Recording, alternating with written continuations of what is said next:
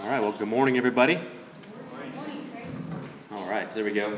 Give me a chance to get this dialed in.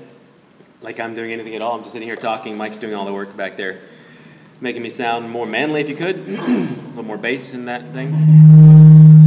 Maybe not that much. I mean, I know it's a big ask, but let's go a little bit easy on that. No, I'm just kidding. Hey, welcome. Welcome to Pillar Church of Oceanside. God is good, amen? He is good and faithful, and man, it's just a lot of emotions, a lot of things going on this past week. Many of you know that we're moving our son to Texas. After church today, we're going to load up and we're going to caravan east, and we'll come back without him. So, sorry, I know, breaking your heart. Yeah, well, he's answering a call on his life, and we're grateful and thankful for God's call on his life and his obedience, but it is challenging. For those of you that have young children, it awaits you. For those of you who have adult children, you know the feeling. And for those of you that are just spiritual parents, doing this with us, it takes all of us together, and we're grateful for all of that. And so my wife and I will be gone for the next 2 weeks. We'll just miss one Sunday next week, but appreciate your prayers for the journey, but also for just what is to come for that. So grateful for my church family. But I want to start out this morning by just sharing something with you that I was pretty excited about this summer, and it may not be exciting to many of you, but Lee, can you just put that picture up that's there? I'm really super stoked about this. So there's me with my grapes, and they are my grapes. First ever bunches of grapes coming from our grapevines. Okay, you can take that picture away. The vines themselves are about 6 years old. So I guess technically they're not mine. I didn't plant them in the ground, but they're sort of adopted them as mine. So for the last 3 years, I've been really investing quite a bit in my grapevines. Didn't realize how much work went into on the front end, with sometimes not seeing anything at all. So for the first couple of years, there wasn't much there. Like these little tiny things would start to spread out that kind of looked like they were going to be bunches of grapes, and then they were like nothing. They just little anemic things that nobody wanted. Not even the birds wanted them. So they just kind of stood there and taunted me. But I started reading. All right, what do I do? How do I make this work? And so the first year that I was there, I read, you've got to trim these things back. And so I was like, oh, okay. I mean, let's try it, see what happens. So I trimmed them back, modestly, I would say. And they came back the next spring, no fruit. It's like, okay, maybe they're just too young to bear fruit. Next year, all right, I'm going. Like I read again and again, like you have to go all the way down, like till there's almost nothing left, and then see what happens. So this was 2020, January-ish of 2020. So I'm going all in. I trimmed them down to like nothing. There were just bare little vines everywhere, and I was a little bit nervous, to be honest with you. I'm like, I just ruined these grapevines. Hundreds of dollars down the drain. They're never coming back. Well, April came around, and these little buds started coming out. I was like, okay, I can deal with this. This is cool. Little leaves came up. And then more leaves, and more leaves. And then it was like out of control. Like if you came to our house, well, you didn't in 2020, but it was just like massive. As far as you could see, grapevines, leaves, all kinds of stuff. But you know what was missing? Grapes. The grapes. There was no grapes. Still, I'm like, what? Why? Why are there no grapes? I did what I was supposed to do. I trimmed them back. What I didn't realize was that as they're growing, you also have to trim them back, because all of the nutrients and all of the energy was going to the leaves. I didn't know that. I guess I didn't read enough. So this year, I'm going, it's going to be different. I'm getting grapes this year. It's going to happen. So, same thing. I think it was December this year. I trimmed them all the way back. Not worried this time because I knew they were going to come back. And then in like February, March, I started seeing the growth. And around May time frame, little things that looked like grapes. I was like, oh, something's happening here. So I trimmed back. And I also trimmed the leaves away from the grapes because apparently they need sunlight. And a lot of it. The picture you see is the result of all that trial and error, but realizing that you got to trim more than you think. Even stuff that looks like it's supposed to be there. Green, luscious, huge leaves. Nope, got to trim it back to make space for the sunlight and for the nutrients and everything coming up from the vine would go out to the branches and it would bear a lot of fruit. I was pretty excited about that, my friends.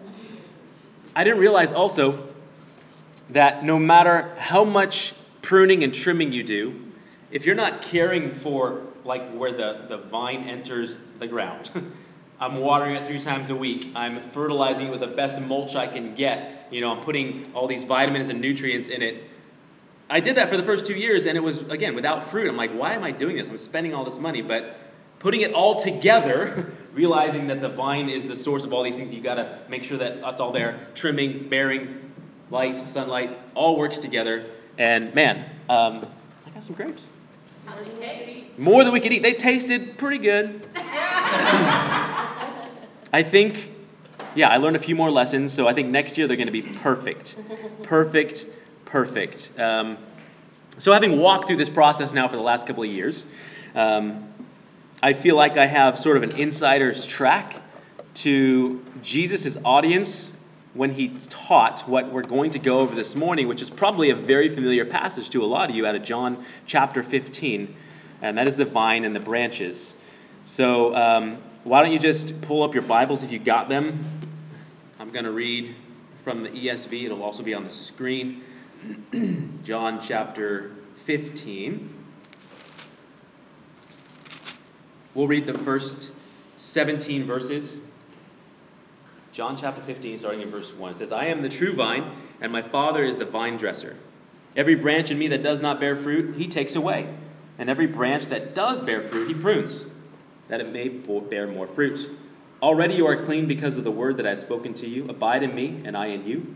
As the branch cannot bear fruit by itself unless it abides in the vine, neither can you unless you abide in me. I am the vine, you are the branches. Whoever abides in me, and I in him, he it is that bears much fruit. For apart from me you can do nothing. If anyone does not abide in me, he is thrown away like a branch that withers, and the branches are gathered, thrown into the fire, and burned. If you abide in me, and my words abide in you, ask whatever you wish, and it will be done for you. By this my Father is glorified, that you bear much fruit, and so prove to be my disciples. As the Father has loved me, so I have loved you. Abide in my love. If you keep my commandments, you will abide in my love, just as I have kept my Father's commandments and abide in his love. These things I have spoken to you, that my joy may be in you, and that your joy may be full. This is my commandment, that you love one another as I have loved you. Greater love has no one than this, that someone lay down his life for his friends. You are my friends, if you do what I command you. No longer do I call you servants, for the servant does not know what his master is doing, but I call you friends. For all that I have heard from the Father, I have made known to you. You did not choose me, but I chose you, and appointed you that you should go and bear fruit, and that your fruit should abide, so that whatever you ask the Father in my name, he may give it to you. These things I command you, so that you will love one another. All right, let's pray. Lord, we thank you for your word. Thank you for the illustrations that you give us, Lord, that help us to understand, visualize, and internalize these principles that you've given us. And so, Lord, we ask for your help this morning. Lord, show us what it means to abide. And help us to understand, not just intellectually, this illustration that you're giving us, Lord God, but how it translates into our lives here today. God, give us focus, a desire, an appetite for the things of you, God, revealed to us through your word and through your Son by the power of the Holy Spirit. We ask for your help in Jesus' name. Amen. All right, my friends, as always, if you have questions, please shoot them to that number right there. Text your questions into that number. We'll come up for the Q&A toward the end and answer that, hopefully. If you weren't with us last week, I want to just kind of remind you of where we left off and sort of the guiding principle, if you will, or the overarching theme. This is what we said, that the Christian life is marked by participation, obedience to God through Jesus in the Holy Spirit. I remember we said we were moving from life with Jesus to life through Jesus, making the distinction that a life that includes Jesus is different than a life that reveals Jesus. right? Does that sound familiar? Amen. Okay. And the Holy Spirit plays a critical role in all of that. So that's where we were last week. This week we're talking about abiding, remaining in Christ, and how love is going to play a role in that for us, okay? So I was thinking back, contemplating, and realizing that my very first sermon that I preached like 10 years ago was on this very text. And I wish I could tell you what I taught on. But my memory fails me more often than it helps me. So actually some of you here in this room were there, so maybe you remember what it was all about. And you can remind me. It's neither here nor there, but I was thinking about that. I was like, oh, this is awesome. See what the Lord has done. Anyway, again, not important to you. It is to you. Okay, good. Thank you for that. So obviously in these first 8 verses, we have this agricultural illustration, which is very helpful if you can relate to it, if it makes sense to you, which is why I spent a little bit of time up front kind of unpacking some of the ins and outs of vine work, right? Because some of us don't know exactly what that means.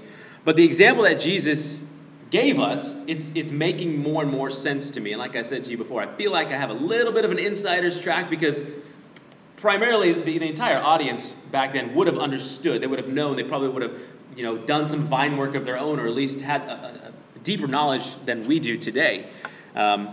So the verses not only they paint a picture of the vine, the branches, the fruit, the vine dresser or gardener, if you will. They're going to teach us about our identity. They're going to teach us about our purpose and our function. Who doesn't want more clarity on those things, right? You want to know more about your purpose and your identity and your function in this world through Jesus? I do. So the opening verses, we're going to learn something about Jesus, and we're going to learn something about ourselves. So how many I am statements in John? 7. Well, guess what we get today? The 7th one, the last one. And it's a doozy for the Jewish audience. For us, it's probably like he's going to go right past us. But what does Jesus call himself here in the opening of chapter 15? The vine. Okay. What kind of vine? The true vine. And I think that's the part that maybe we just kind of skirt past because it may not have a lot of meaning to us. But you may not know this, but a vine in the Old Testament is symbolic or representative of what? Who? Israel. Israel is regularly referred to as a vine all throughout the Old Testament, particularly when God is using it as an example of ways in which Israel has failed. Right? Let's look at Ezekiel chapter 15. All right, the heading of this, which is not going to show up there, is Jerusalem a useless vine. That's the heading of this section. Here's Ezekiel 15, 2 through 6. Son of man, how does the wood of the vine surpass any wood? The vine branch is among the trees of the forest. Is wood taken from it to make anything? Do people take a peg from it to hang any vessel on it? Behold, it is given to the fire for fuel. When the fire has consumed both ends and the middle is charred, is it useful for anything? Behold, when it was whole, it was used for nothing. How much less when the fire has consumed it, it is charred, can it ever be used for anything? Therefore, thus says the Lord God, like the wood of the vine among the trees of the forest, which I have given to the fire for fuel, so I have given up the inhabitants of Jerusalem. He's talking about a vine, right? He's like, it's burned to the ground. What good is it? Nothing. But when it was whole, when it was healthy, it was still good for nothing. He's like, Israel, you're failing and you're messing this up. Then there's Psalm 80. Let's look at Psalm 80 real quick. I think we're at verses 7 through 11. So now Israel's talking back to God. Restore us, O God of hosts. Let your face shine that we may be saved.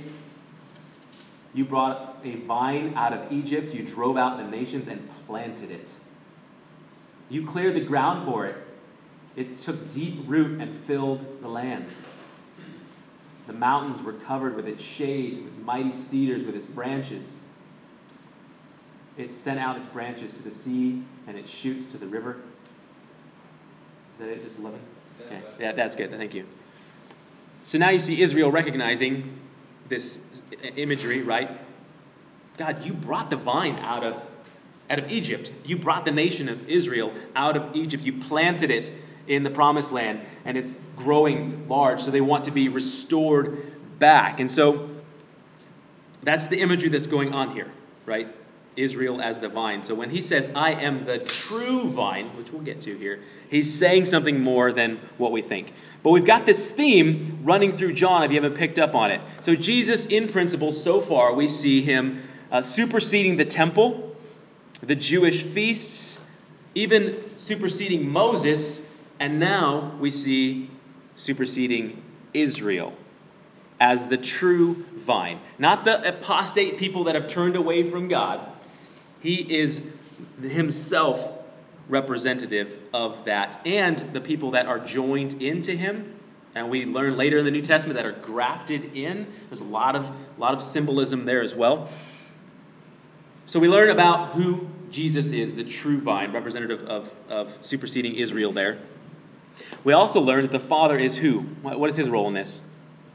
He's the vine dresser. Again, not a common word for us, but gardener. Somebody who's got some pruning shears that's caring for what's going on. So Jesus is the vine. God, the Father, is the vine dresser, the gardener. And as we'll learn, as we read in verse 5, who are we? We're the branches. Got it. That matters because of what verse 2 says. It says, if we, the branches, don't bear fruit, what's going to happen to us? Cut off, and then what? Thrown into the fire. No thank you. Right? But that's the illustration that I read in Ezekiel, right? They're burned up because they're useless. They're not doing anything for the kingdom of God whatsoever. So that's not what we're after. We're not after being cut off and thrown into the fire.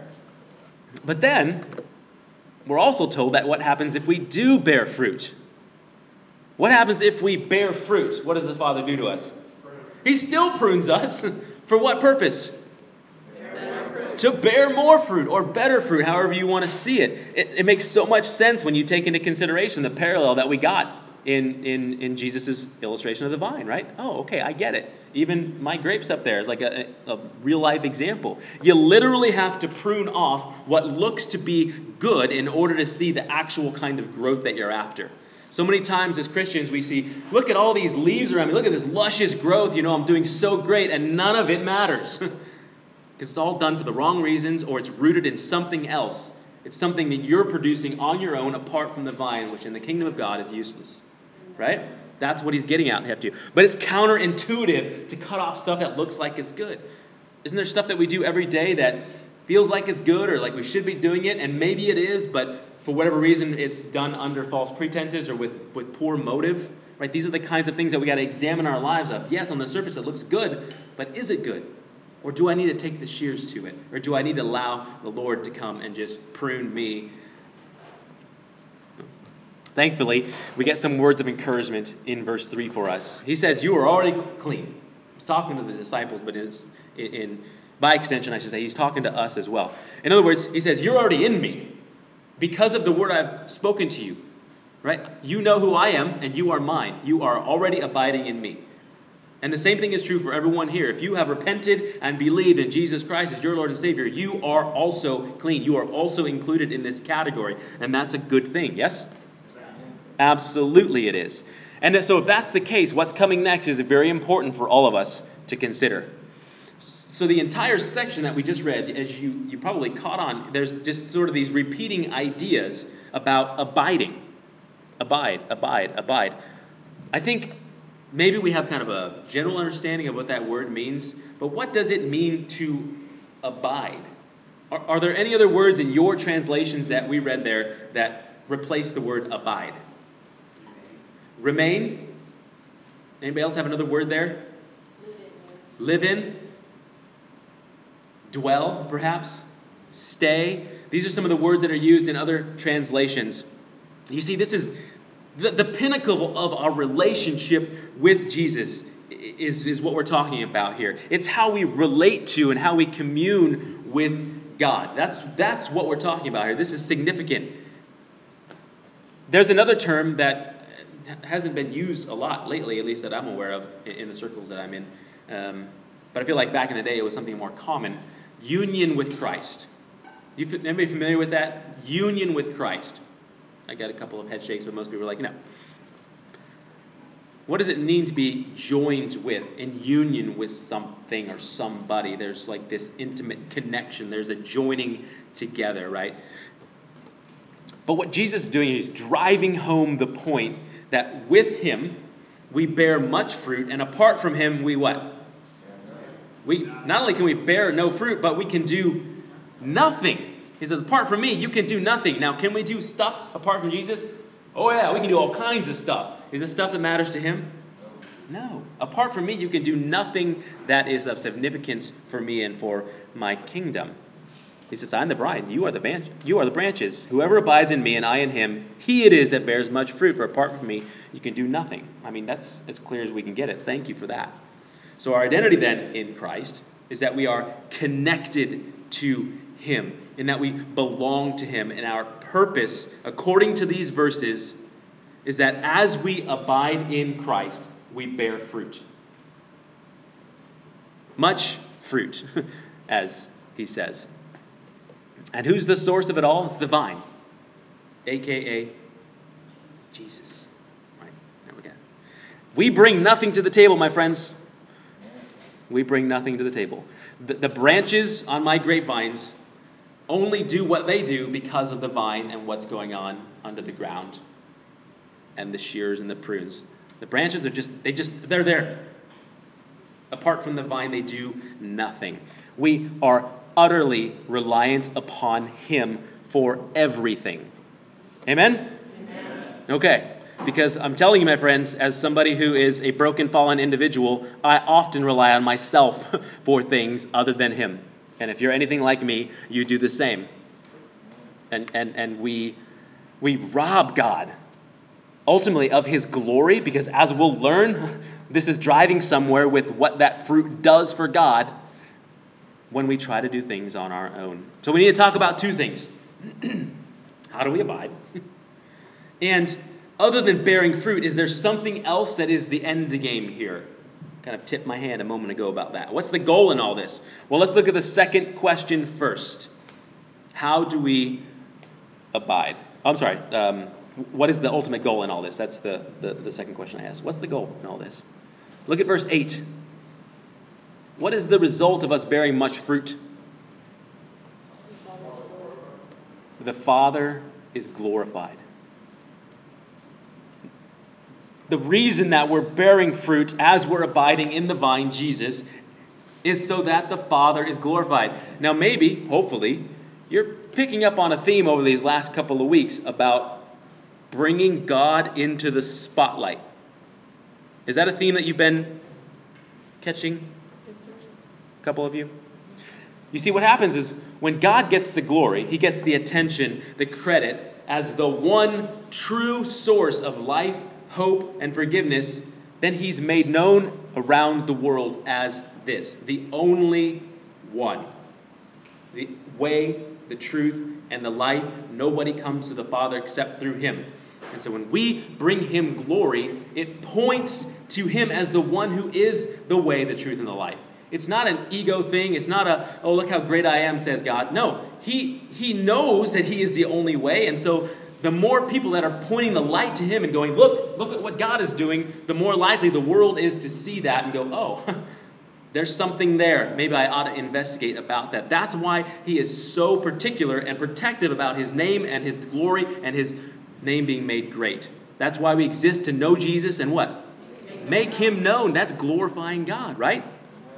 That's our purpose. And it's manifested through our abiding, loving, and obeying the Lord.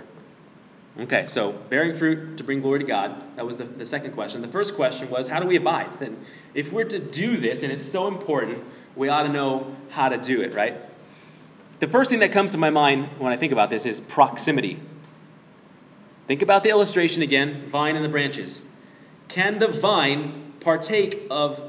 branches partake of any of the nutrients, minerals, life, energy from the vine if it's detached? Even just like just like an inch away, can it partake at all? None. Yeah, it actually dies, right? Proximity is key in this illustration. It's also key to us.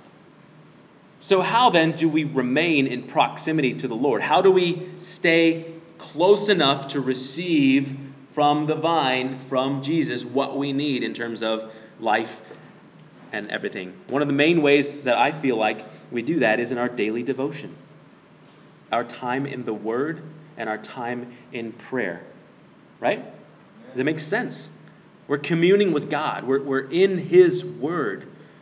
We're in communication with Him. And when we begin to see, my friends, how significant and important this is for us as Christians and as ones that are called to bear fruit in order to glorify God, realizing that when we don't do these things, when we're not abiding through our regular, daily, sometimes moment by moment, communing with God through the Word, through prayer, we cannot do any of it.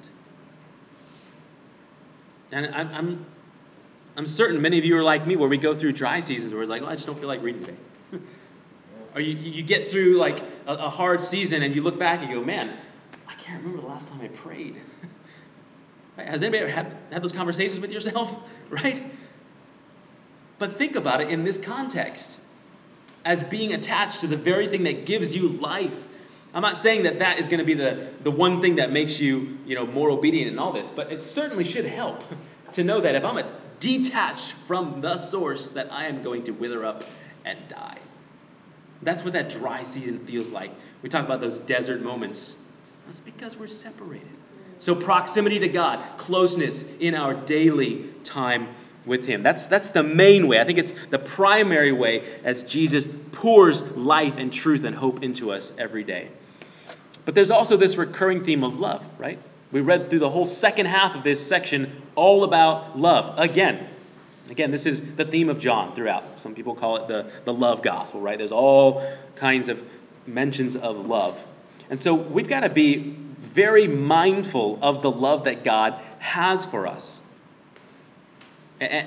What it does, it helps us keep the proper mindset, daily acknowledgement of what Christ did for us on the cross, and even kind of tells us the greater has no sacrifice than this, that He lays down His life for His friends. And then what does He call them?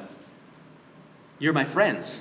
He's giving, just kind of tipping His hand to them, going, hey, look, guys, I'm going to give my life for you.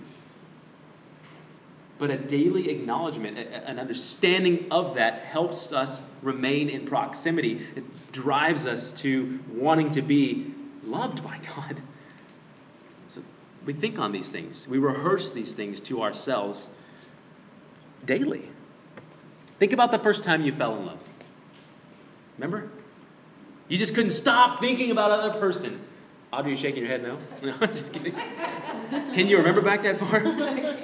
You get the idea, though. You see it in movies all the time. You're like daydreaming. Like every thought, everything that you have consumed of what that person's doing. You're writing notes to them when we used to write notes, right? Everything was about that person. Every thought, every action, every desire. Yes? Yes.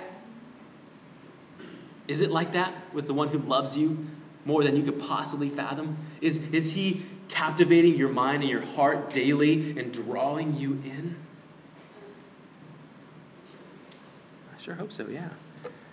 So remaining, dwelling, staying, abiding in Jesus includes love. His love for us and vice versa. How then is love expressed as Jesus explains it to us? We've been working through this, and He even talks about it again. He says, if you love me, you'll what? Keep my commandments. You're probably getting tired of hearing this by now. But if this is not a driving theme in John, I'm not sure what else is. He says, again, if you love me, you'll keep my commandments. So doing, another way that we abide and stay and remain in Jesus is by being doers of the word. Obedience-based discipleship.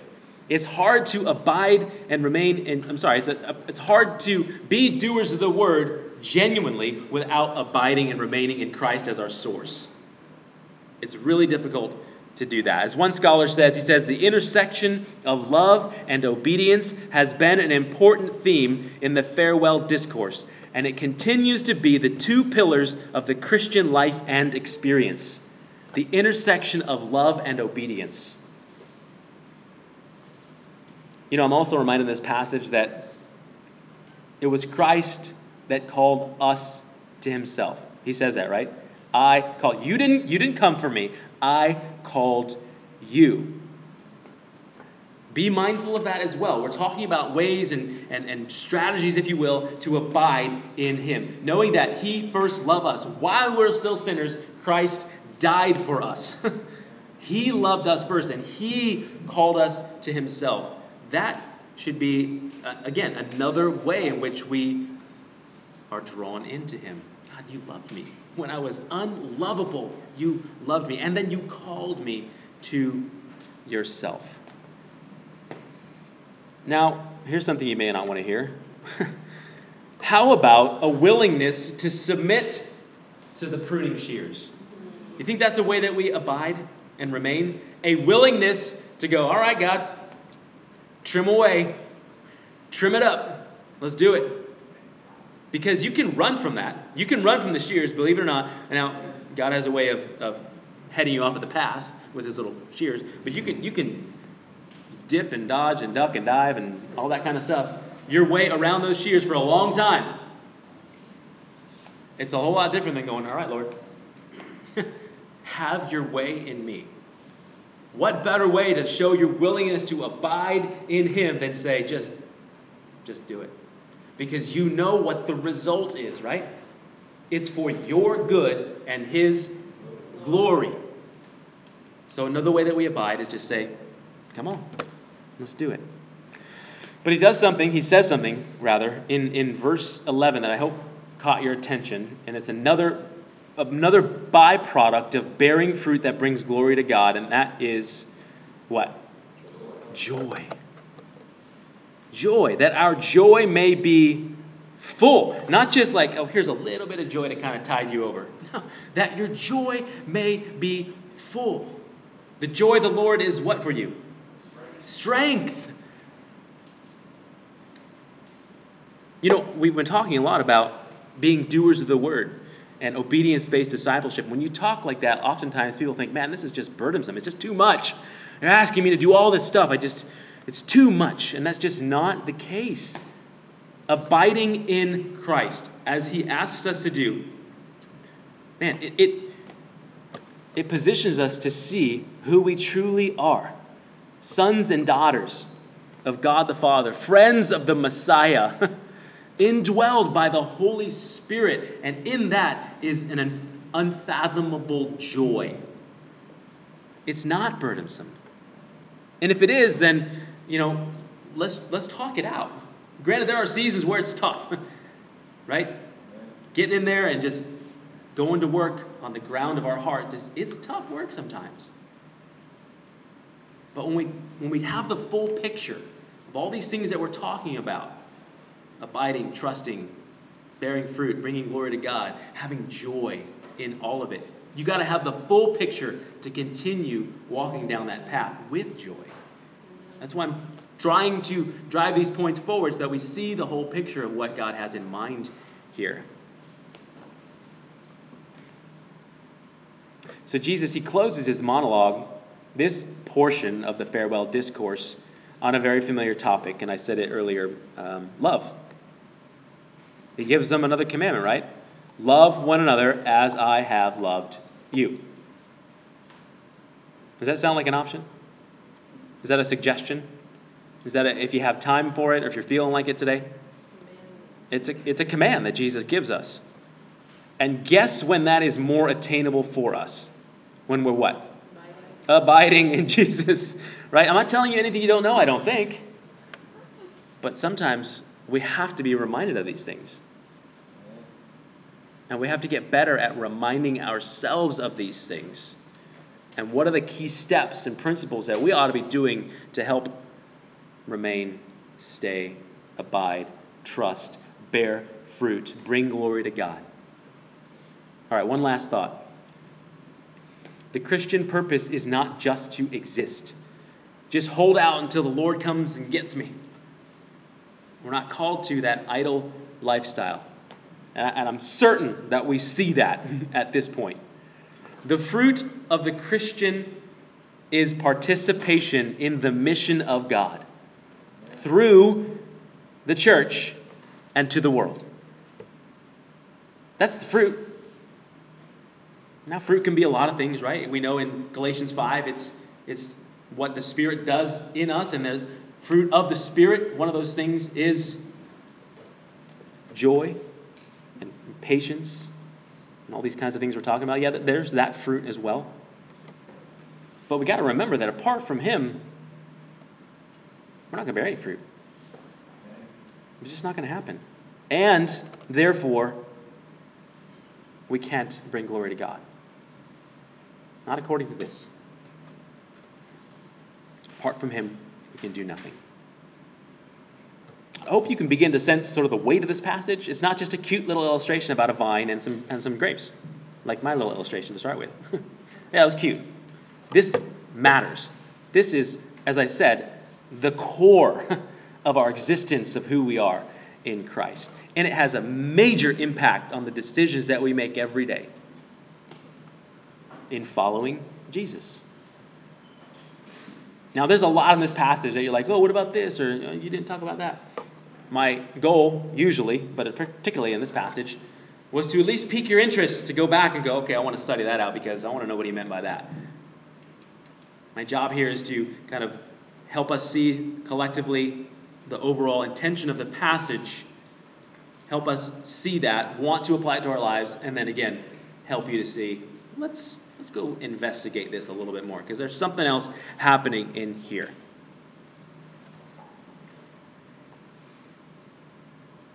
So I think you got a good understanding of these 17 verses? Got an understanding of what it looks like in our lives today? What it looks like for us to be doers of the word and bearing fruit, obedience-based discipleship, all that stuff, right? And I was talking with Mike earlier this week, and we were talking about how this theme keeps running through.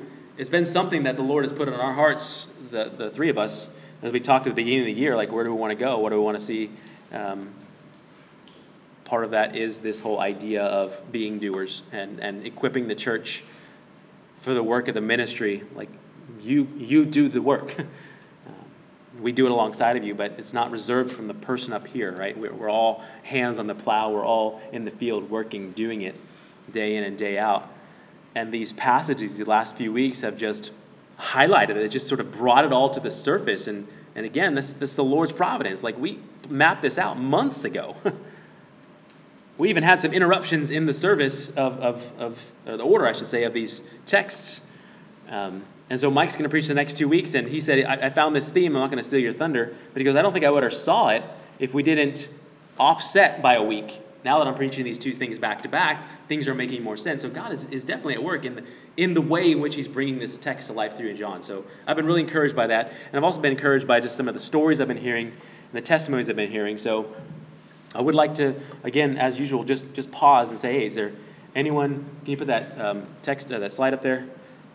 Anyone have a way in which we want to bring the spotlight on God? These questions that we can sort of capture. If you can't read them, said, how has God used your obedience to his word this week to bring him glory? Do you have any examples of that? How you have sought to be obedient and brought God glory? How can you see God growing you as you walk in obedience? Is there anything that He's revealing to you, any ways in which you feel like, okay, God, I know what I need to do. Maybe you haven't even taken steps in that direction yet, but you know what God is trying to do. What steps have you taken to live out that Shema lifestyle, loving God through our obedience and loving others through service? Is there anything that anybody has that they'd like to share in terms of bringing God the glory this past week?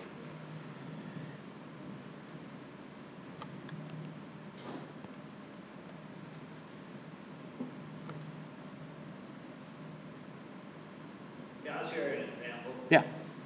So this last week, myself and a few other brothers got together for Bible study at Camp Horno, and it was the first time we did it, and it was just a few of us, but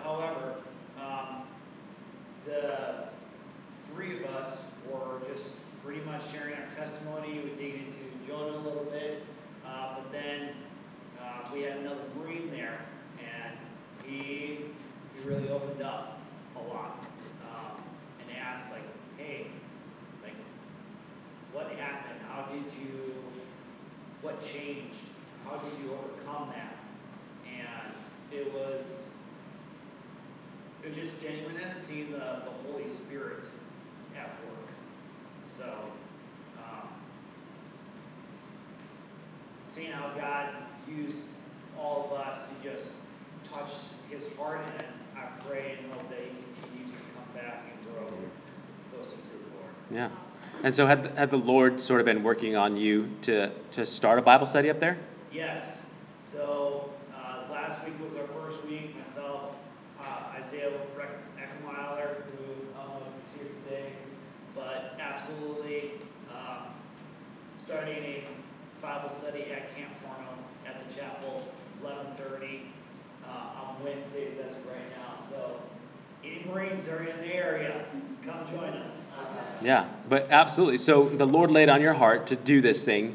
You were obedient. How has God used your obedience to his word and to his word is not just this, right? You heard from the Lord to do this Bible study. You did it. You brought him glory, not only in showing this young Marine what it looks like to live out the Christian faith, but even here today as an encouragement to us. It's that simple, my friends. We're not talking about like going out and being Billy Graham. All right? It's very simple, practical ways which you see God using you and your obedience. It's not a brag on anything that we're doing, but just trying to show that God is doing things in and among us, and we want to pause to do that. So thank you for sharing that. Anybody else? If not, that's okay. You said something? Yeah, go ahead. So you guys know I have a very busy week. And I have a friend who's a very, very dear friend to me, and she's not a Christian. We've had spiritual conversations many times. She's very not interested in Christianity, but she has made the comment to us because she's friends with Trace too. You guys are not like any Christians I know. So she's very open to talking about those things with us because we love her really hard. She asked me on Monday if she could come over, and I know it's always like throws off my whole day. And I had a lot of things to do, but I also knew she needed somebody to love on her, so I said yes. She ended up staying at my house for 5 hours. And in the past, I feel like, and this is where God has grown me in my obedience, is she's not in a loving relationship, marriage that she has support. She needs support from outside. But also, in the past said, I need to set healthy boundaries. This is a nice, healthy boundary. But I think, especially in today's world, a lot of us go, I need to set boundaries, and it's an excuse not to love people sacrificially. And God really convicted of me. You're making excuses. You need to love sacrificially. And so I said yes. She came over. It threw my whole day off, but I saw how well she needed it, and she was loved. And so I was able to glorify God in that by saying, okay, I'll make up the time somewhere else. And so he really worked on my heart, but I also know that I was able to love on her. And she knows why I love on her, because of who God is in my life. That's great. Yeah, and oftentimes, it's the long game, right? Yeah. It's not instant fruit, right? It takes months, sometimes years of just consistent, faithful, loving others as you're called to do it. And so I appreciate that. Yeah. Yeah, I can't say something on that, Trace. Many testimonies, and I'll go back to the guys who wrote Tactics. There's a season of gardening before oftentimes you're able to potentially share the gospel. So this week also, I had opportunities to just sit, listen, get to know some other brothers, and then also like with my neighbor, just listen to what was going on in his life. And those are the opportunities where just being there and listening and scanning the horizon to see what God is at work in store, and prayerfully engage and just see the Lord do some work. Taking that initiative and leaving the results up to him. Amen. Yeah, something we didn't hit on this, and hopefully you caught it. He said that your fruit may abide. Did you see that at the end? That your fruit may last. It's not just, how can I get this to sprout up quickly? Because that's not going to last. It's the long game, oftentimes. That doesn't mean God can't do miraculous things overnight, because he does. But, yeah. All right, let's pray. Father, we are grateful for the work you're doing in us and the way in which you are helping us to see our need to remain in you, to be connected to the source of all life and hope, truth and love. And I pray this week, Lord, is this shift for each one of us to abide in a deeper way. We never arrive. We never are abiding enough, Lord. So every one of us here in this room and in the sound of my voice can take steps toward a deeper dwelling, remaining, staying, and abiding in you, Father. Show us how to do that, I pray, that we might bear fruit as you see fit, Lord, in your timing and in your relationships, God, that you are helping us develop, circles that we're already walking in. And thank you for the testimonies of your goodness to us. Help us to look this week for ways in which you are doing this,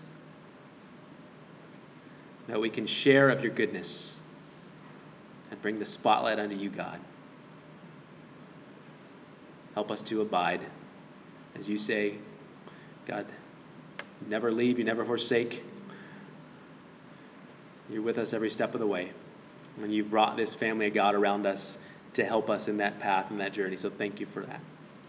Lord, we bless you and thank you in Jesus' name. Amen.